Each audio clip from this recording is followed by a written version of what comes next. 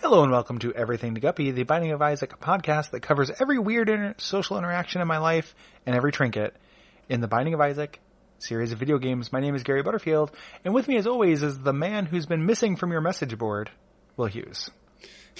Yeah, boy, Gary, your message board could have a lot of me making very dumb jokes on it. Yeah, you are the missing poster. Oh, god damn it. Well, did you think I was just non sequituring it? Yeah, I don't really listen when you talk. I forgot what shapes were earlier, so it's okay to think I was not going to do that. I don't expect faith from anyone. Yeah, you gotta have faith. Yeah, you gotta have faith. Gary, what day is it today? Trinket Sunday. Sunday, Monday, Trinket. days, Tuesday, Wednesday, Trinket. days, Thursday, Friday, Trinket. days. See, Gary, you got that one. Thank you. You did it. You remembered. I did remember. I didn't say Trinket Monday or Stinkit Sunday. You know any of those things? Trinket Monday is my favorite U2 song. Trinket Monday? Yeah. Trinket Sunday. We could probably get a whole U2 Everything to Guppy cover band kind of situation going on, you know?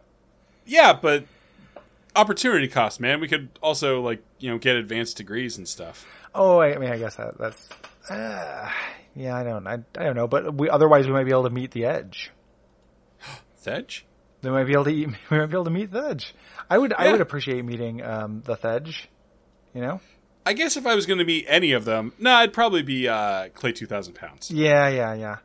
Gary, do you just want to do a cover of a You Talking You Two to Me episode? Especially since I haven't listened to it in a very long time, so I'll just have to try to remember.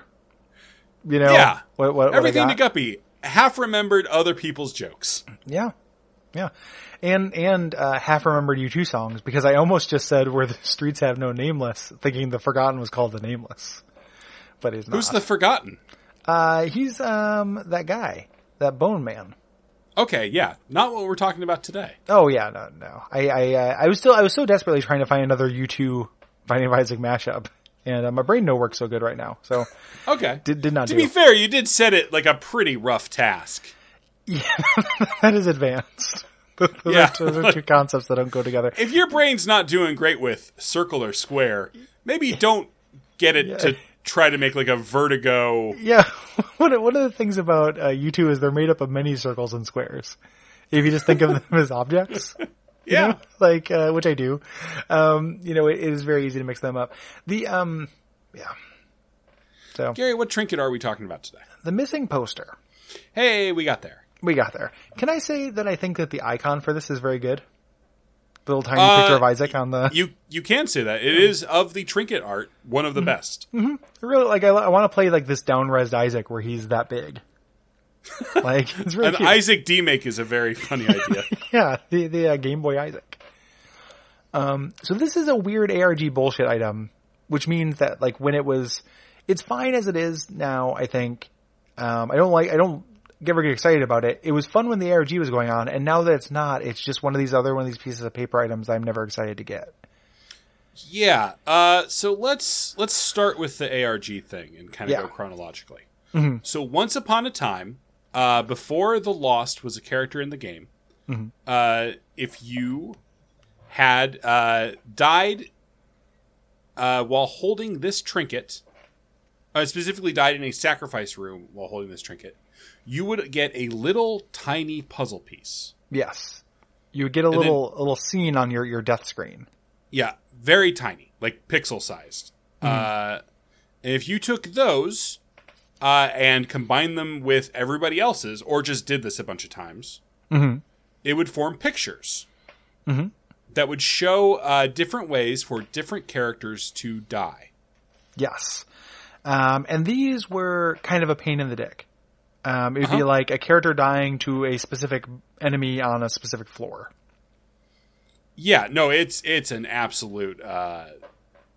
Gary, what was the beautiful phrase you used? Oh, I don't know. A pain in the dick. It is a pain in the dick, yeah. Yeah. Your dick doesn't feel good doing this. It's like reverse masturbation, you know? There's a seed you could do it. You could unlock it with a seed or with seeds. So that's how people unlocked it. That's how I did it when I first did it. Yeah, so if you die in these particular ways that were depicted in this very kind of community-based, esoteric way to like get this information. You unlock the Lost. Yes. Because the way that video games work, though, the way that like when you buy a game, you own it, people data mine this stuff immediately. Yes, so fast. Rather than working really, together to find those different ways that enemies can die, they just posted how to do it. And then people did it, and then that was the end. And Ed McMillan did not like it. Because he was trying to do the like Jim Crawford thing of, creating the sense of mystery like there was on the playground. Yeah, have you ever talked to Riff about the Kingdom of Loathing, one of those? No. It was really cool. There's a room in Kingdom of Loathing where you can type things in to summon demons. Mm-hmm. And there was one that was, it got you a familiar that got less powerful the more people summoned it. Okay. So they created like a secret thing, and then the more you disseminated the secret, the weaker it got, until now it's extremely weak. That's really interesting.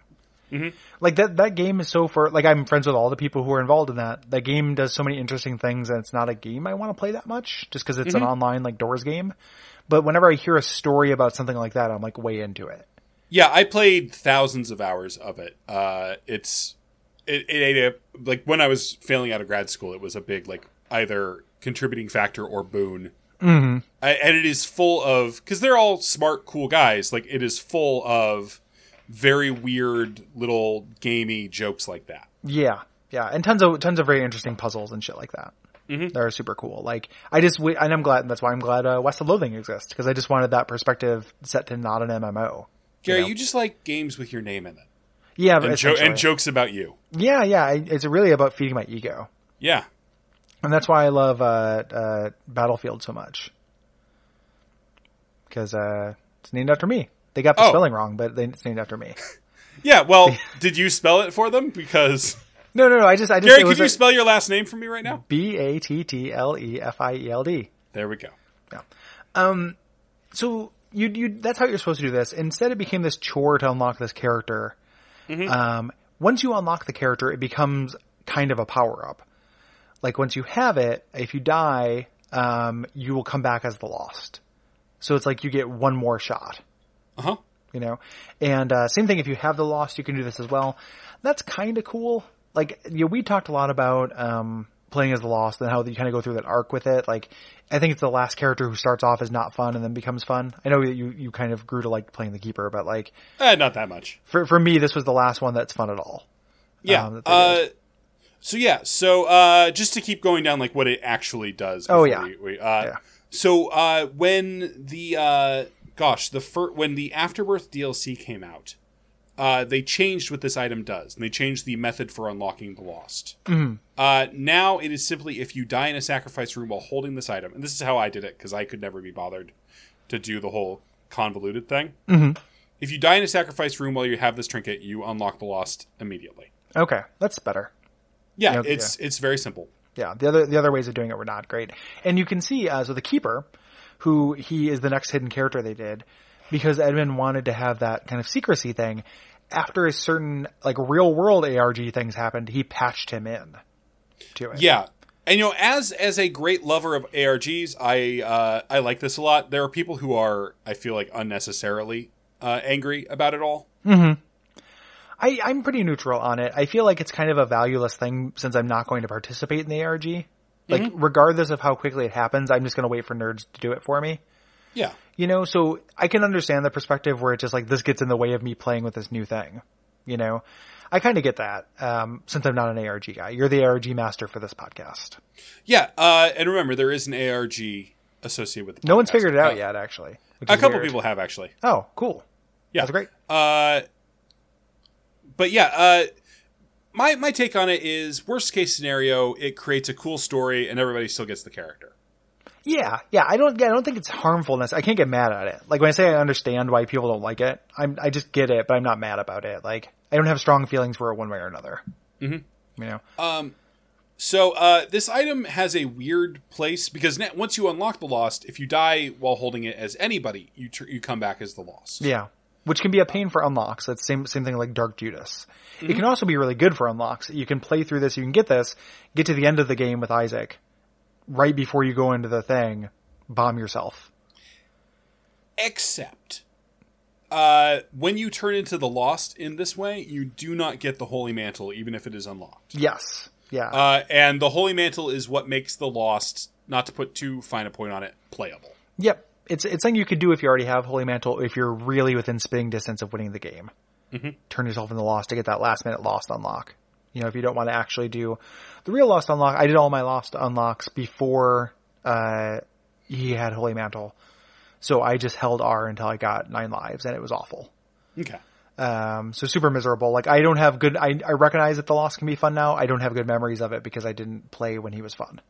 Ooh, I'm Gary. I'm hardcore. I'm old school. I'm just old. I'm amazing at this video game. It's how I got all the Lost unlocks. And it was like several afternoons of just misery. Like, it was just holding R. There's nothing amazing about it. It was less fun.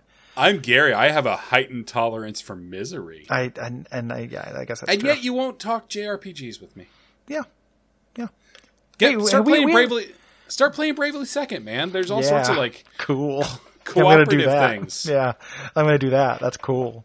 We can street pass balls to each other. Cool. Yeah, balls. As we play as a couple of ball busters. Yeah, because that's what they're called in that. Because there's no rules when it comes to what's something's just named right in JRPGs. They just name things.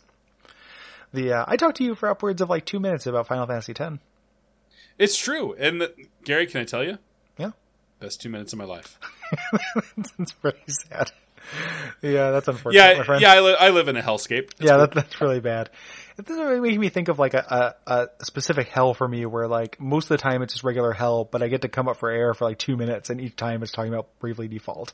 Yeah. Or like Deltarune. Like it's just like I pop up my head above my God, water Gary, for like let's 2 talk seconds. about Deltarune. No, let's please not. Like I come up for like 2 minutes and it's so really it's just somebody interesting telling because me of the about ways it Deltarune. like messes around with the structure of Undertale. Like there was someone in our comments when I was talking about Deltarune who hadn't played Undertale but had played all of Deltarune, and that is so crazy to me. That's weird. Super weird. Did you tell them that there's another Twee like fan game that they could play whenever they want to? Gosh, Gary, I feel like your deep hatred for Undertale fans has really soured you on an actually good game that's in there. Oh yeah, I'm not gonna. Yeah, but I mean, I played it. I didn't like it. You didn't. You know, it's not like I didn't play it all the way through, but I played it for a long time. You know? Everybody, make sure Gary has to play Undertale. No, Will. Start pooling your money. Come on, dude. Make like, Jesus, I think Gary sells his time. Gary sells his time to human beings. There is such a strong veto thing to that, though. Like, not only does everyone have to do 2 things, but also I covered that for Comrade. I played my like 6 hours of that I'm going to play. Okay. I don't like it. I don't think it's a good game. I think it's extremely unfun to play. Like, I don't care what it does that's interesting because you have to sit through too much. Like, the mechanics aren't fun, man. Gary, what's the milestone where you have to watch a full Let's Play of something? Oh, I don't know. Someone could just like offer me money under the table probably to do that, depending on like how long the thing was. We could just go outside of Patreon and can someone just PayPal me? You know, I mean, you've established the precedent that your attention is very directly worth money. As long as it's something where if it's undivided attention, I think that's priceless. But if someone was just like watch a Let's Play and actually watch it, but I could also have like a Twitter window open, then that would be something somebody could buy. Okay. But all right, you heard it here first, folks. Yeah, I mean, if somebody wants to give me like $250 to watch a Let's Play of Undertale, you can do so. Like I will take a fun trip to San Francisco in order to watch a game I don't like that I already know everything that happens in it. So that I feel like I win in that exchange. Wait, if it's not in the Patreon, I don't get a cut. Yeah, you don't get any part of this. Like, why would you get something for this? I don't know. I just feel like, I instigated. You did instigate it, but I think you should lose something for it. I think it would be a negative. You get a tax. And Deltarune costs way too much because I can't play Deltarune now because I want to talk about it, and that's going to attract Deltarune fans to my mentions. That's true. So I've been quiet about Deltarune because I don't want to talk to Deltarune fans. Yeah. So fair enough. I've never been more sure that there will be an intolerable fandom because 100% of that guy's games have intolerable fandoms. Like, plus me. Yeah, but you're tolerable.